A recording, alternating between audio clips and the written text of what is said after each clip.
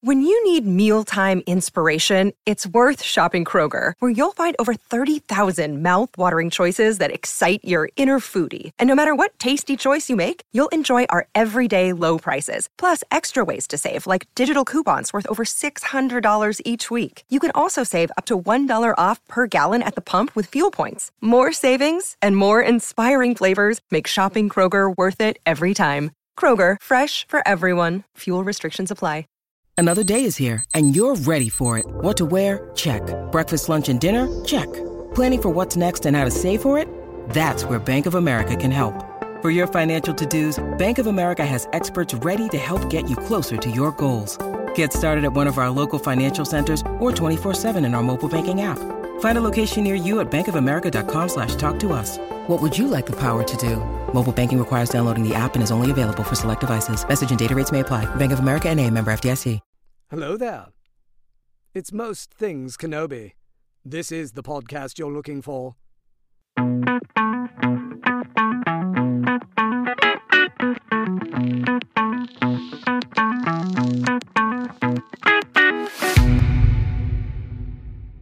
Hi everyone, welcome to another episode of Most Things Kenobi, a podcast about Obi-Wan Kenobi and all things Star Wars. I'm your host, Leanne. And I'm your host, Lauren. And we're back from our 1 week off, which was the first week we ever took off in the past 2 fucking years. I know. Out of necessity, really. I crashed hard. On this week. Yeah, I mean, it's been a lot. I've been traveling. You have a lot going on in your house with renovations. And honestly, how do you even follow up an interview like that with James Arnold Taylor? You don't. You just take a pause, regroup, and come back. Yes. So we're back. Oh man, was that cool though. This last episode that we did with James was probably one of our best. I'm very proud of that episode. Yes. It was a good interview. I think it was fun, at least. I hope our listeners, most of the feedback we've gotten has been very positive. So. Oh, very positive. Not only that, but James, being the kind-hearted soul that he is, he didn't even have to do this, but he shouted us out, you and I, on his podcast recently. So he said thank you to us. Yeah, I did not expect it. Yeah, it was very kind.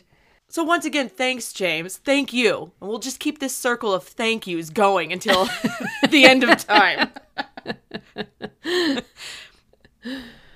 So this week, we are diving into something controversial, which I can't even believe this is controversial, honestly. I don't get it. Me neither. We're going to chat about gray Jedi and hopefully not anger the internet. Well, let me ask you a question. Yes. Do you believe in the gray Jedi? Yes, I do. Under certain circumstances, because there's 2 definitions of gray Jedi, so yes. Right. And I believe in it too. And guess what? Brace yourselves, okay? We're still Star Wars fans. All of you out there who don't believe in the gray Jedi, you're still Star Wars fans. Yes, what an excellent point. Mind blown. What an idea. People can have concept. differing opinions. Yeah. But it is interesting. It's very interesting, and it's more than I realized, because I did do some research for it. It's way more complicated, and there's more specific definitions than I realized were out there. So it was very interesting to research it. I learned a lot. Do we begin by reading what the gray Jedi code is? Because, the Sith and the Jedi have their codes, as we know. And it turns out that the gray Jedi also have a bit of a code. Yes, if you have one you want to read, what I found is that there are multiple. There are. But the one I like the most, the one that makes the most sense given what I know about the gray Jedi is this. Mm-hmm. There is no light without the dark. Through passion, I gain focus. Through knowledge, I gain power. Through serenity, I gain strength. Through victory, I gain harmony. There is only the Force. Mm-hmm. I like that because there's some kind of balance. It's the yin and the yang. You can't have darkness without light. You can't appreciate good things without knowing the bad things, you know? Yes, for sure. And I think people argue that it's totally in opposition to what George Lucas was arguing about the Force, which I don't think is actually true. If you've seen the Mortis arc, I don't think it's true. True. But I think what it is showing is that, and I think this was his point a little bit, is extremism or fundamentalism in either direction isn't good. Because someone played a clip of him talking to his room of writers, using it as an example of why Grey doesn't work. And in my opinion, it was explaining why being right down the middle is what you want. You don't want to be a Sith, and like Jedi are selfless, but if you're too selfless, you lose your sense of self and your humanity. So it's like finding that middle ground. And I don't think... Well, let's start with, how about we explain what the two definitions of Grey Jedi are? That would be a great place to start, because if anyone is unfamiliar, there's a whole thing behind what a Grey Jedi is. Yes. There's two specific definitions, and one is a Force user who uses both the light side and the dark. So a lot of times it's a Jedi who turns away from the Jedi code, so to speak, and will allow themselves to use the dark side and explore all facets of the Force. Then there's the definition of a Grey Jedi who kind of turns away from the Jedi Council specifically and doesn't follow a code. They follow the Force. And they don't have to use the dark side. Like, that definition doesn't necessarily mean a Jedi using the dark and the light. It just means following the Force, whatever that means to them. Well, I can think of like 3 Jedi right off the top of my head that come to mind whenever I hear that definition. Yeah, same. I do think it's a dangerous game to mingle in the dark, because if you're touching the dark, it has a way of grabbing hold of even the most well-intended Jedi. So I think the first definition you gave kind of allows for a little more. You got to be real cautious. Well, and I think that's the definition that angers people, and they're like, you don't understand the Force, and that's not what George Lucas meant. Like, I think when people are talking about that part of it, I get why people are upset. But honestly, also, I don't get why people are upset, because it's not real life. But whatever. Well, there's that, yeah. I mean, this is a fictional story that doesn't really exist. But yeah, so I guess honestly, talking about the Grey Jedi is talking about a much larger topic. It's, can you be black and white, or should you live in the gray? And I'm talking like, can you be strictly committed to one side and one side only in your life, or should there be balance? And take the word Jedi right out of it. Yes, yeah. It's an examination. This whole episode is an examination on, can you dabble in the gray and still remain true to, your own beliefs or whatever, and still do good with it if you touch a little. I think the answer is yes.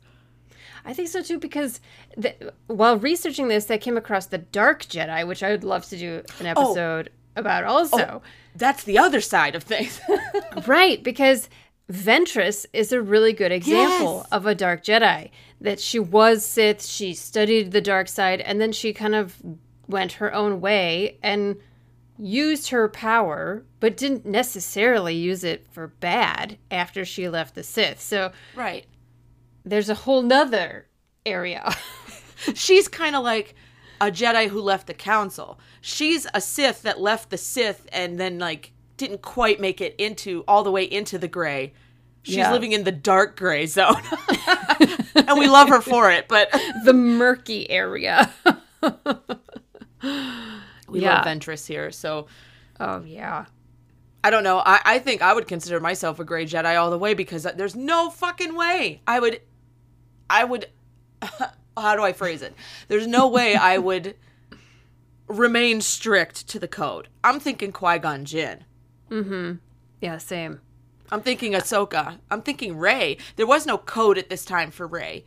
And she used Force lightning, but for a good reason. She tried to save Chewie on the ship and stop the ship from leaving. And that Force lightning is a no-no, isn't it? Yeah. It's right up there with the Force choke or whatever the Force crush, The crush, yeah.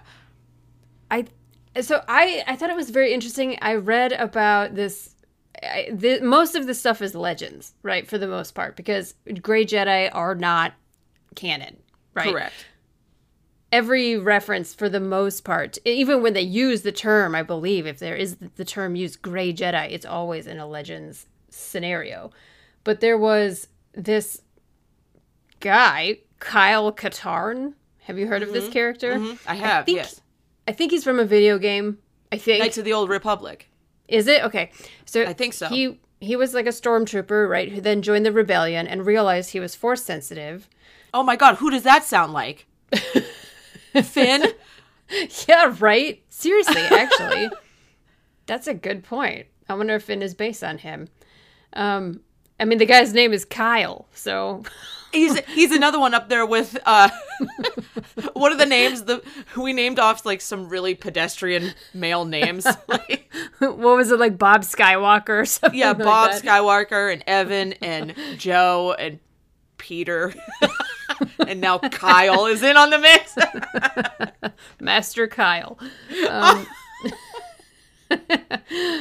But he kind of expressed this idea that the Force isn't affiliated.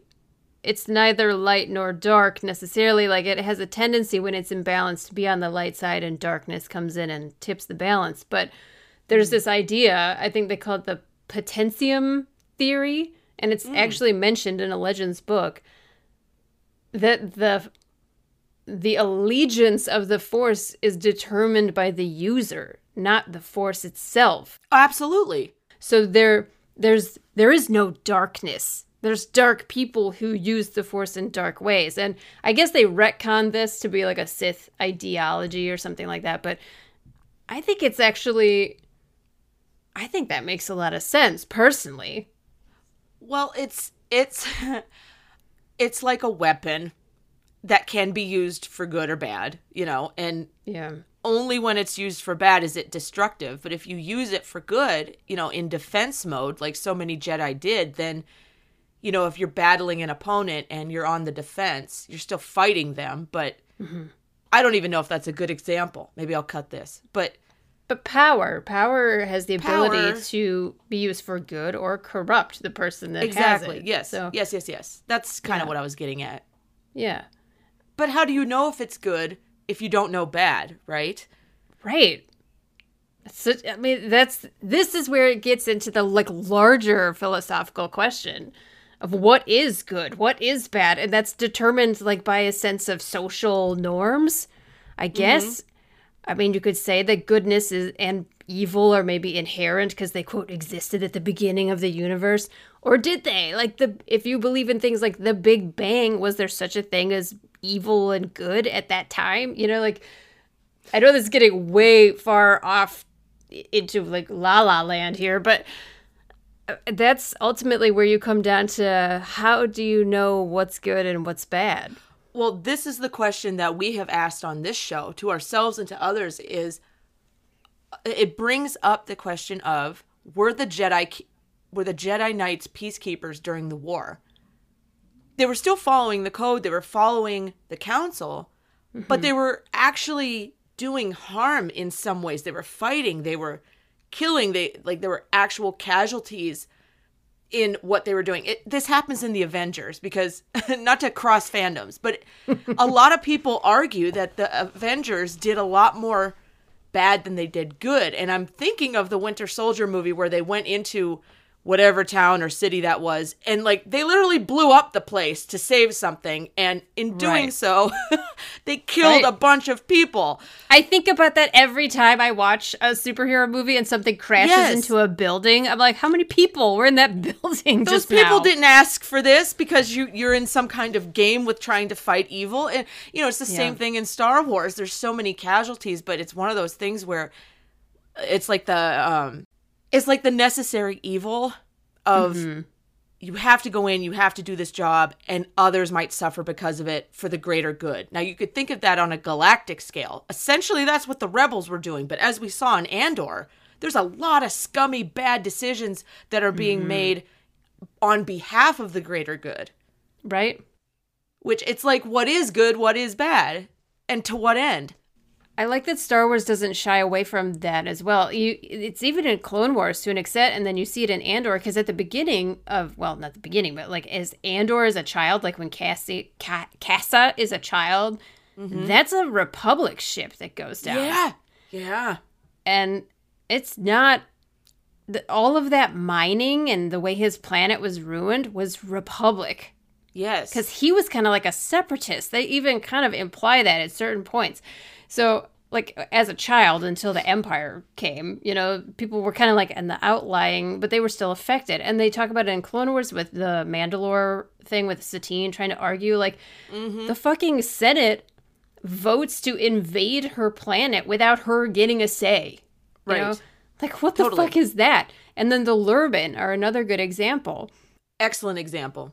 The Jedi are there and they're protecting, but also, like, maybe the Separatists are there because the Jedi are there. You know, it's like this...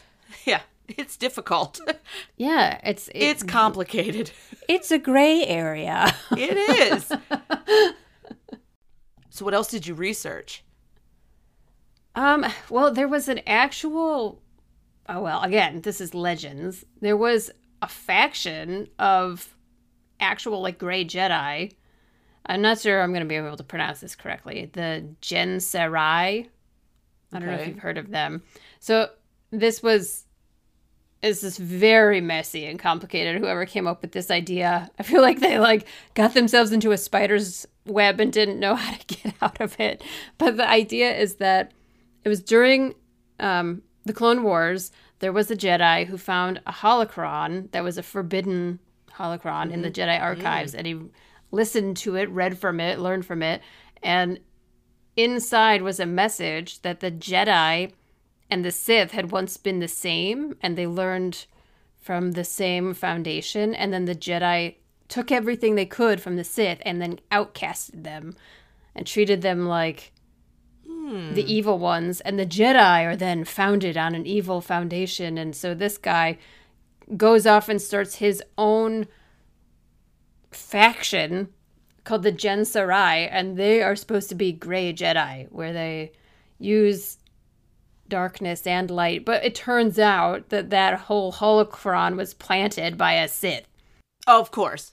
To make the Jedi fracture from within. So, like, it didn't end up going anywhere, and this is all legends anyway, but they particularly, like, hated Obi-Wan Kenobi because he was the ideal Jedi, and of course. all this stuff. So, yeah. They hate him because they ain't him. Exactly. I could see that. Yeah. I would hate perfection too if I wasn't perfect, which I'm not, but I'm saying, like, if I was a Sith, I would hate the antithesis of me, which is Obi-Wan Kenobi. Obi-Wan Kenobi, for sure. So he has perfect hair. Sorry. Yeah. No, it's true. He's, like, perfect in every way, and it's ridiculous. He really is. It's just stupid. Anyway. Yeah. So, but then I also came across Bendu. Yes. Okay. Yes. I saw this too. Yeah. Go ahead. No, nothing. I mean, just like, he is the perfect example of that middle ground. Yes. Which is now canon. Yes. Sorry, everybody, but... Yeah. I love the Bendu. And I love that Kanan, who is actually an incredibly good Jedi, had an interaction with the Bendu. Mm-hmm. And at first he scared me, and then he didn't, but then he did. And I could totally see why. He's somewhere in that gray where if you treat it right, you can get good from it. If you treat it wrong, you can get... It's like, yes, take the information, but take it with very extreme caution, you know? It's like the father in Mortis. Exactly. So here's where all of this comes together, because Kanan was good, he could gather from it. Did Ahsoka was with the Bendu at one time, right? Or is there art from... There's art of her that Dave Filoni drew that I'm looking at right now. It makes total sense, because in my opinion, Ahsoka is very gray. She lives in the gray. She's been ousted by the Jedi Code, or I'm sorry, the Jedi Council, And then she chose to not return. So, and it's just like Qui-Gon Jinn. And in my opinion, Qui-Gon's end came too untimely. But he would have been an extremely successful Jedi, just like Ahsoka is an extremely successful Jedi. Mm-hmm. And you kind of have to live through the darkness. And the fact that Ahsoka was there at Mortis and went through this rebirth of, as we know from the Mortis arc.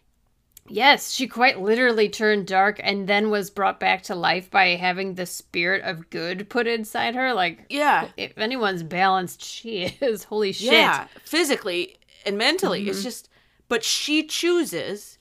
You could think of all the shit that happened to Ahsoka. She could have so easily turned dark, just like Obi-Wan. All of the hurt and the loss and the betrayal. But no, these individuals remained good, and they kept that fine balance, intact.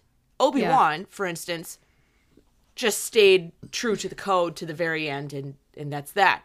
Ahsoka did not, and was still an extremely successful Jedi. So there's a lot of black and white and very much gray. Yeah, well, and the thing that kind of gets me with Ahsoka and Qui-Gon is they don't really have attachment. No, they don't. They care about people. Obviously, Ahsoka and Rex have a very deep past, but there's this aloofness to her in Rebels, and even in Mandalorian, it's like she's warm, but she doesn't let people in too close. Mm-mm. And Qui-Gon was kind of the same. He was warm, but he never he did not, his judgment wasn't clouded by attachment, and it might have been clouded by other things like an obsession with the what's the word I'm looking, the prophecies. Yes. That's different, and I love Ahsoka and Qui-Gon in particular because they would not be told what to do and they would not go along with something if they felt it was wrong. Yeah. So why does that make them any less of a Jedi? It's really, I mean, in the eyes of the Council, I should say. Sure. Because wasn't Qui-Gon kind of frowned upon? Yeah, he was. Even Obi-Wan even says, like, oh, you shouldn't do that. You should just go along with the Council. And Qui-Gon's just like, oh, you have so much to learn, young Padawan, or some form of that phrase. And it's like, that's maturity and seeing a lot more of the Council than, say, somebody younger has, and knowing that the limit of it. Yeah. Anybody following something blindly without question, you run the risk of being really pulled far into something, and something you might not even agree with, and you might get neck deep in it before you turn around and be like, wait, what? How did I get here? What am I doing? And I think Anakin started to have that too. You see it 100%. Definitely in the last couple seasons of Clone Wars and then Revenge of the Sith, where he was unfortunately primed by Palpatine the whole time, so that when that doubt came in, he turned to the dark side, whereas Ahsoka, when she had that doubt, turned to herself and the Force. Yes. Oh, there is only the Force. Yes. Right?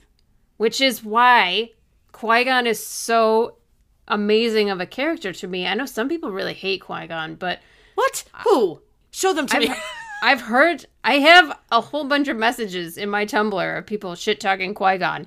They don't like it because he abandons Obi-Wan and they feel hurt I get by it. that. I get it. And guess what? They're still Star Wars fans. Yes, exactly. I want to repeat this throughout this episode. You can think what you want in Star Wars and still be a Star Wars fan. This is true. Yes.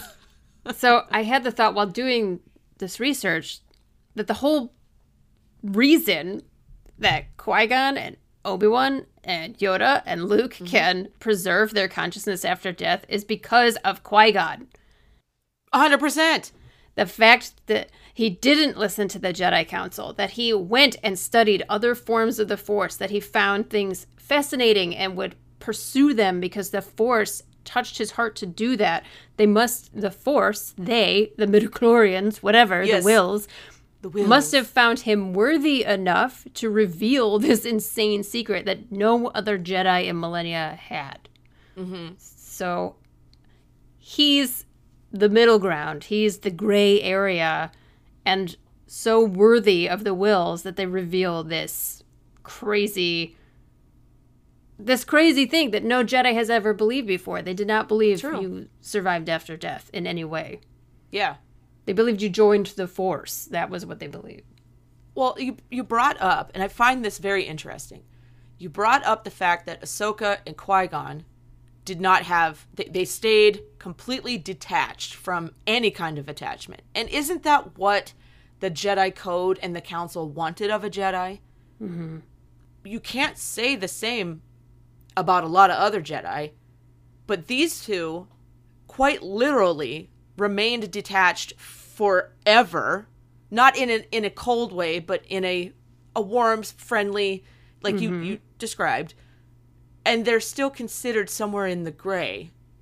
Mm-hmm. So does the council, or would the council, if they still existed, have a problem with them still, or would they applaud them for their lack of attachment? Even though they're questioning the council and the code itself, right? They would probably applaud that lack of attachment. But I do feel like, especially nearing the end of the council's existence, they started to be much more... It seemed like they only wanted people to follow what they said. Mm-hmm. You know, they didn't give any... Like, how many times did they send Obi-Wan on these insane missions that were actually really damaging in the long term to Anakin and Obi-Wan and Ahsoka, ultimately? I was going to say definitely damaging to Anakin.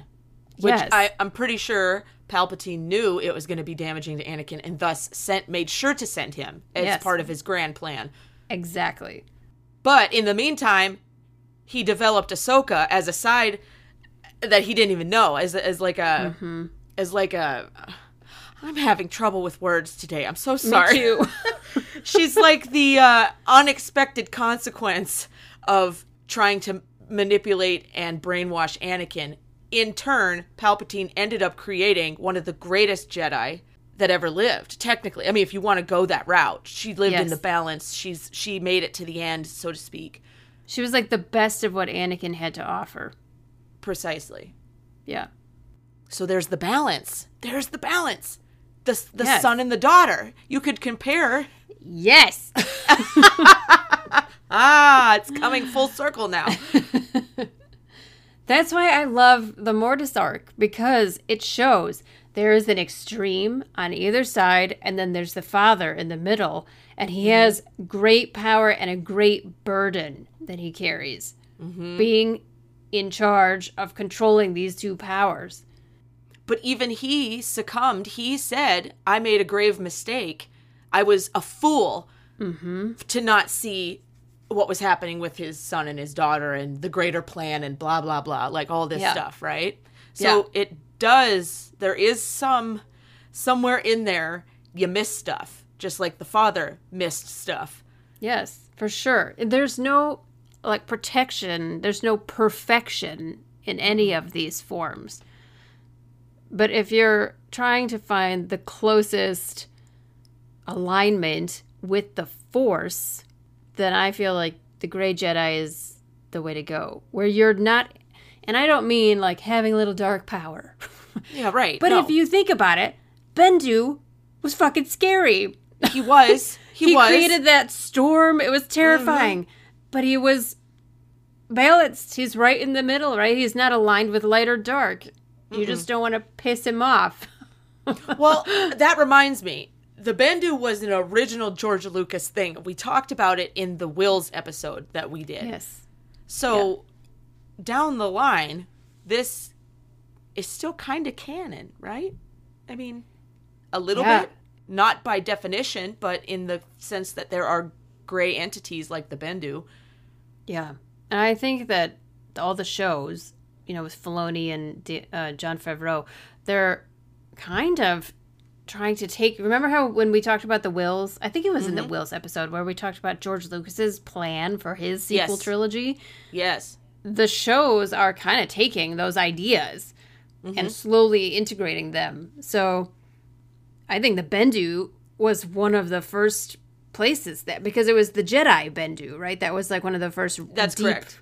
Deep cut references from George Lucas back in the day. So I think that character is so beautifully performed too by God, what's his name? Tom Baker, who was one of the doctors from Doctor Who. His voice is so perfect for it. His voice is fantastic, and he does it. He has that edge to it where it's kind of okay. It kind of reminds me of the Wizard of Oz when he's hiding. Yes, exactly. Are you following me? And then like when you meet him, it's this diminutive. It's just a voice changer, but like he has that kind of scary, will he help me, will he not help me, like what do I do kind of voice. It's really good. Yeah, it's really good. Yeah, it's kind of it's the kind of voice that makes me feel like Glass, where it's not deep and warm.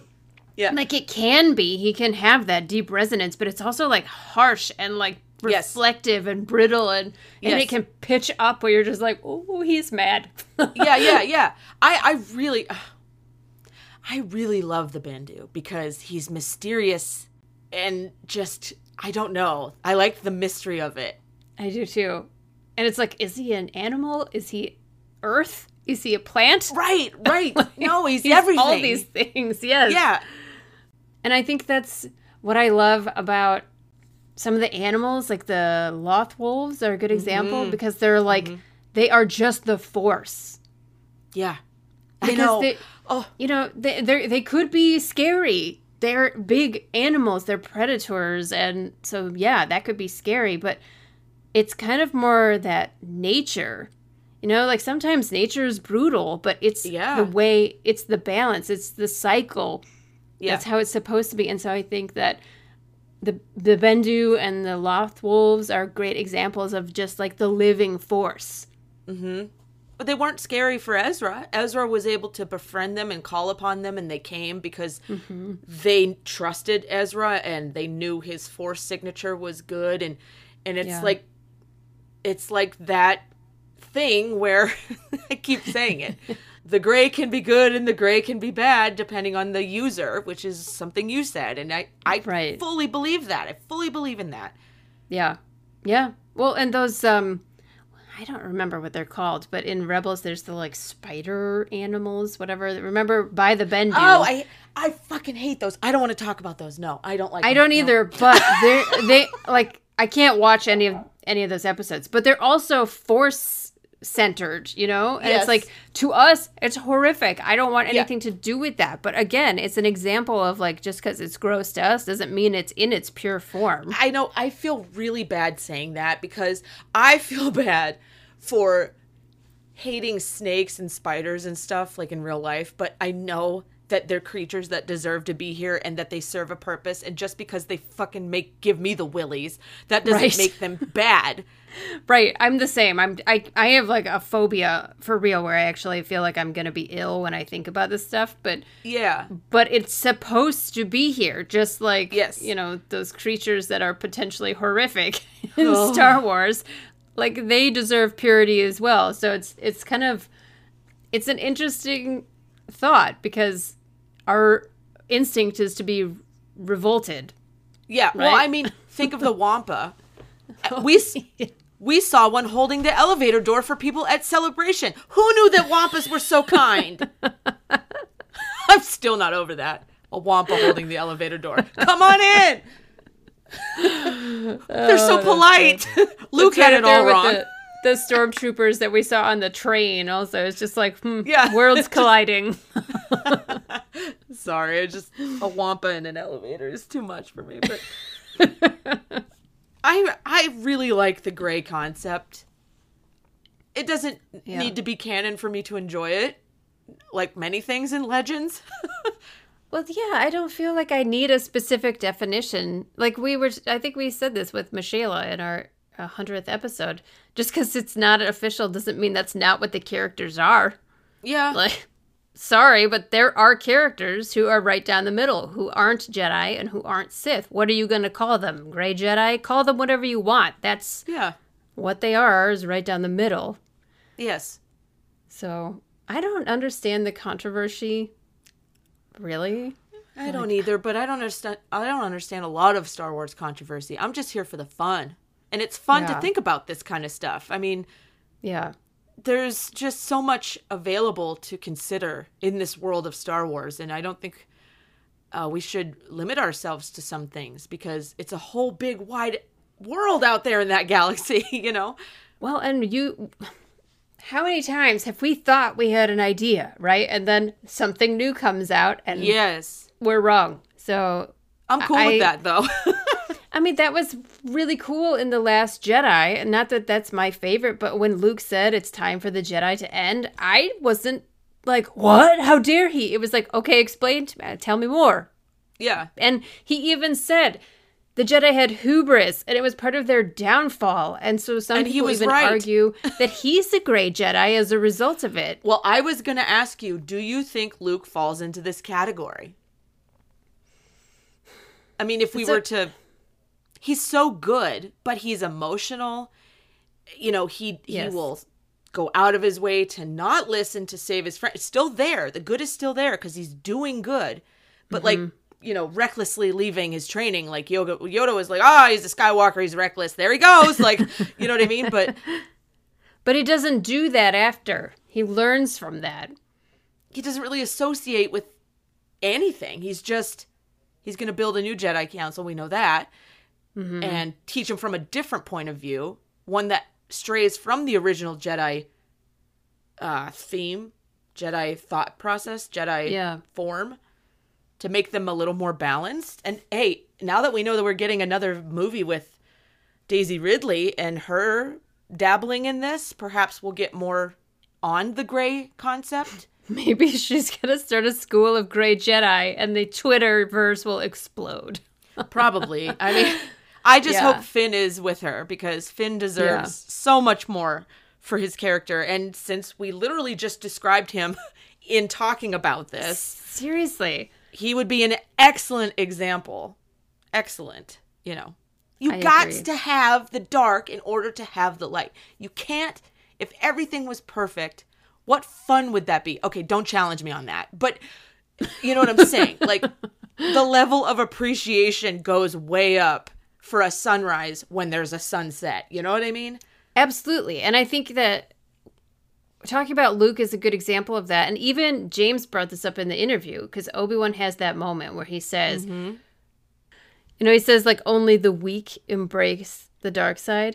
And he is kind of, and he even said that he feels like Obi-Wan has a lot going on underneath that he never lets out.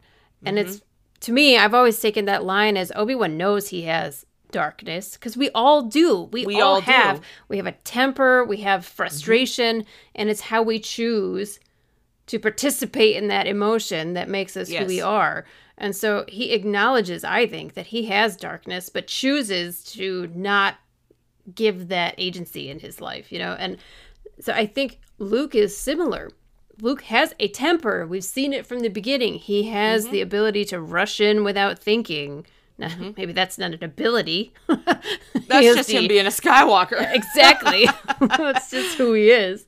But I think he also isn't held back by the attachment he has for his sister and his best friend and eventually his nephew, which then that'll goes off in a weird fucking thing. But yeah, what?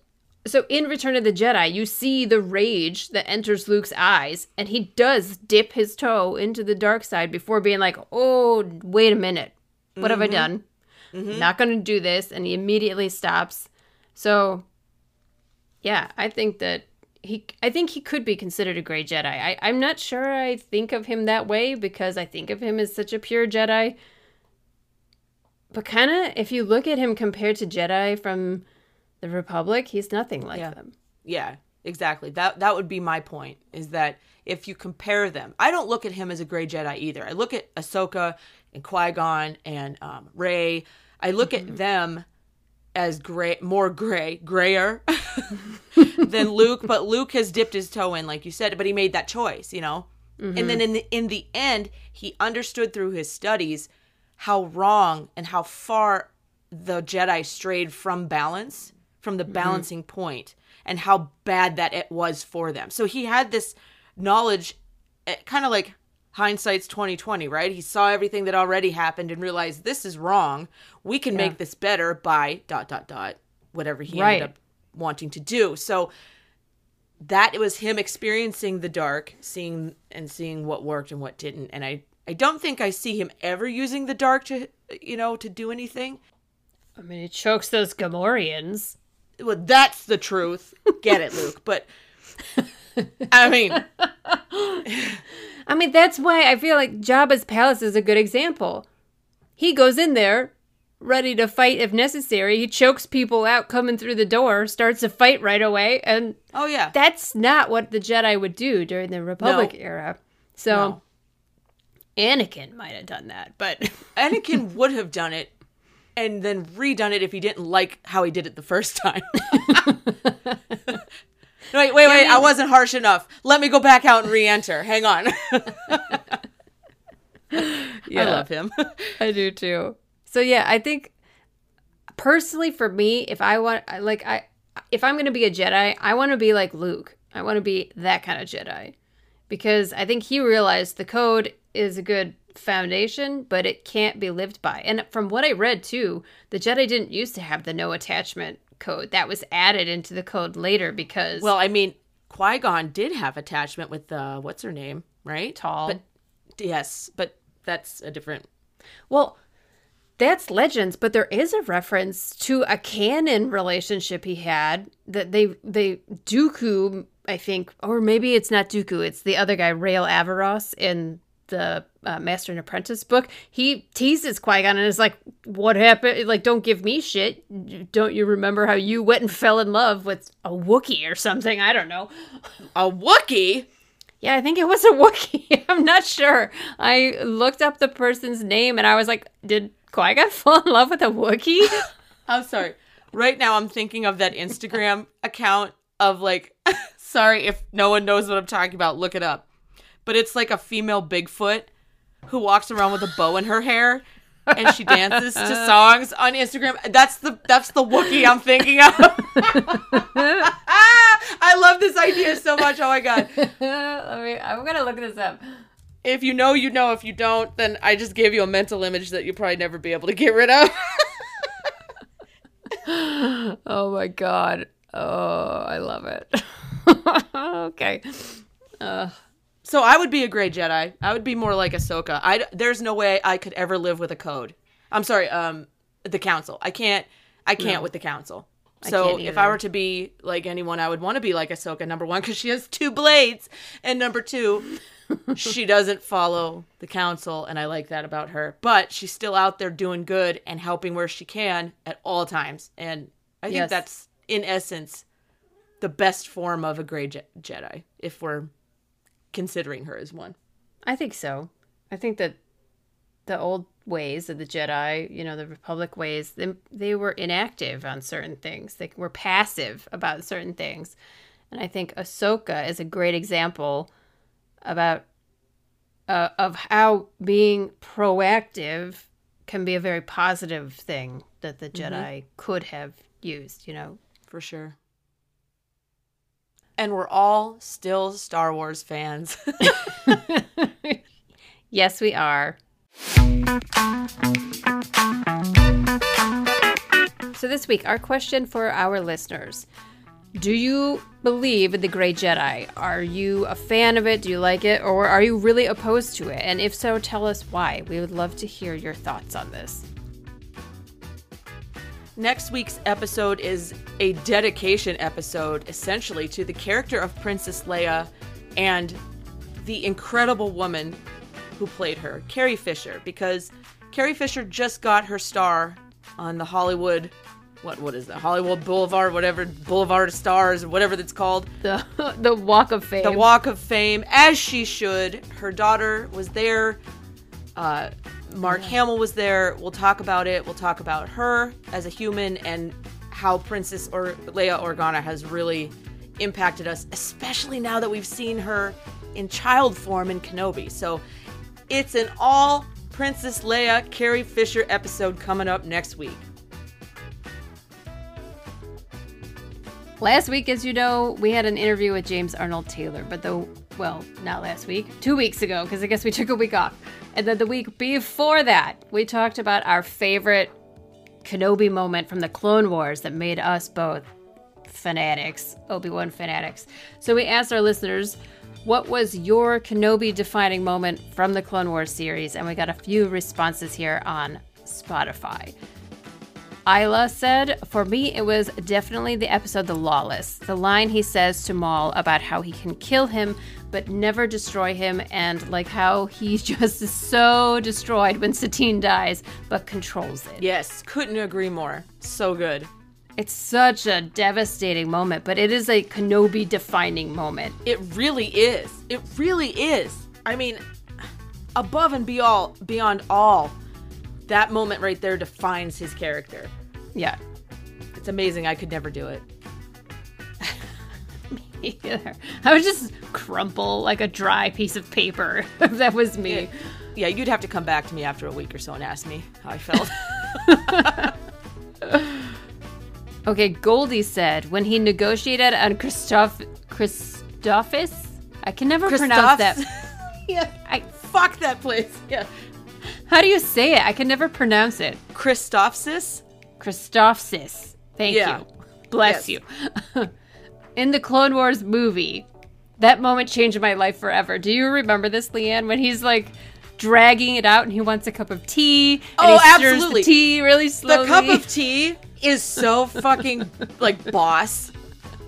It's just the height of like casually stirring it, sipping it, like, what's the rush? And he's just, oh my god. And the guy's getting more and more angry watching him just fuck around. It's so good. I love it. And then Lightwise said, when he pauses and wants to find out how the Geonosian mind worms work and asks Anakin whether he thinks they will enter through the nose or the mouth, that man is endlessly curious. He is, though. He went into science mode in the middle of, like, the craziest location and the craziest of circumstances. And even Luminara's like, can we hurry it up? Like, I'm up here. So good. That is one of my favorite episodes ever. I love that episode. These are great comments. Thank you all. Yes, thanks to everybody who wrote in. So, for the question we just asked previously, you can answer directly on Spotify. You don't even have to find us on social media if you don't want to, but you can, and you can email us the feedback. Find us anywhere, send us messages. It works great. And thank you so much for joining us here on the Most Things Kenobi podcast. We appreciate every single one of our patrons, and we've gotten so many new ones since the James Arnold Taylor interview. We thank you so much for your support. And really, if you want to see the video of us and James talking and doing the interview, it is available for our Jedi Master tier. So if that interests you, head over to support our Patreon at the Most Things Kenobi Patreon. Or, as always, you can follow us on Tumblr, Twitter, Instagram, and YouTube. And don't forget to subscribe on your favorite podcast player. If you enjoy our podcast, we always welcome you to rate us on Spotify and Apple. And if you need just one place to find all of these, head over to mostthingskenobi.com. So, until next time, my space twin, may the Force be with you. Always.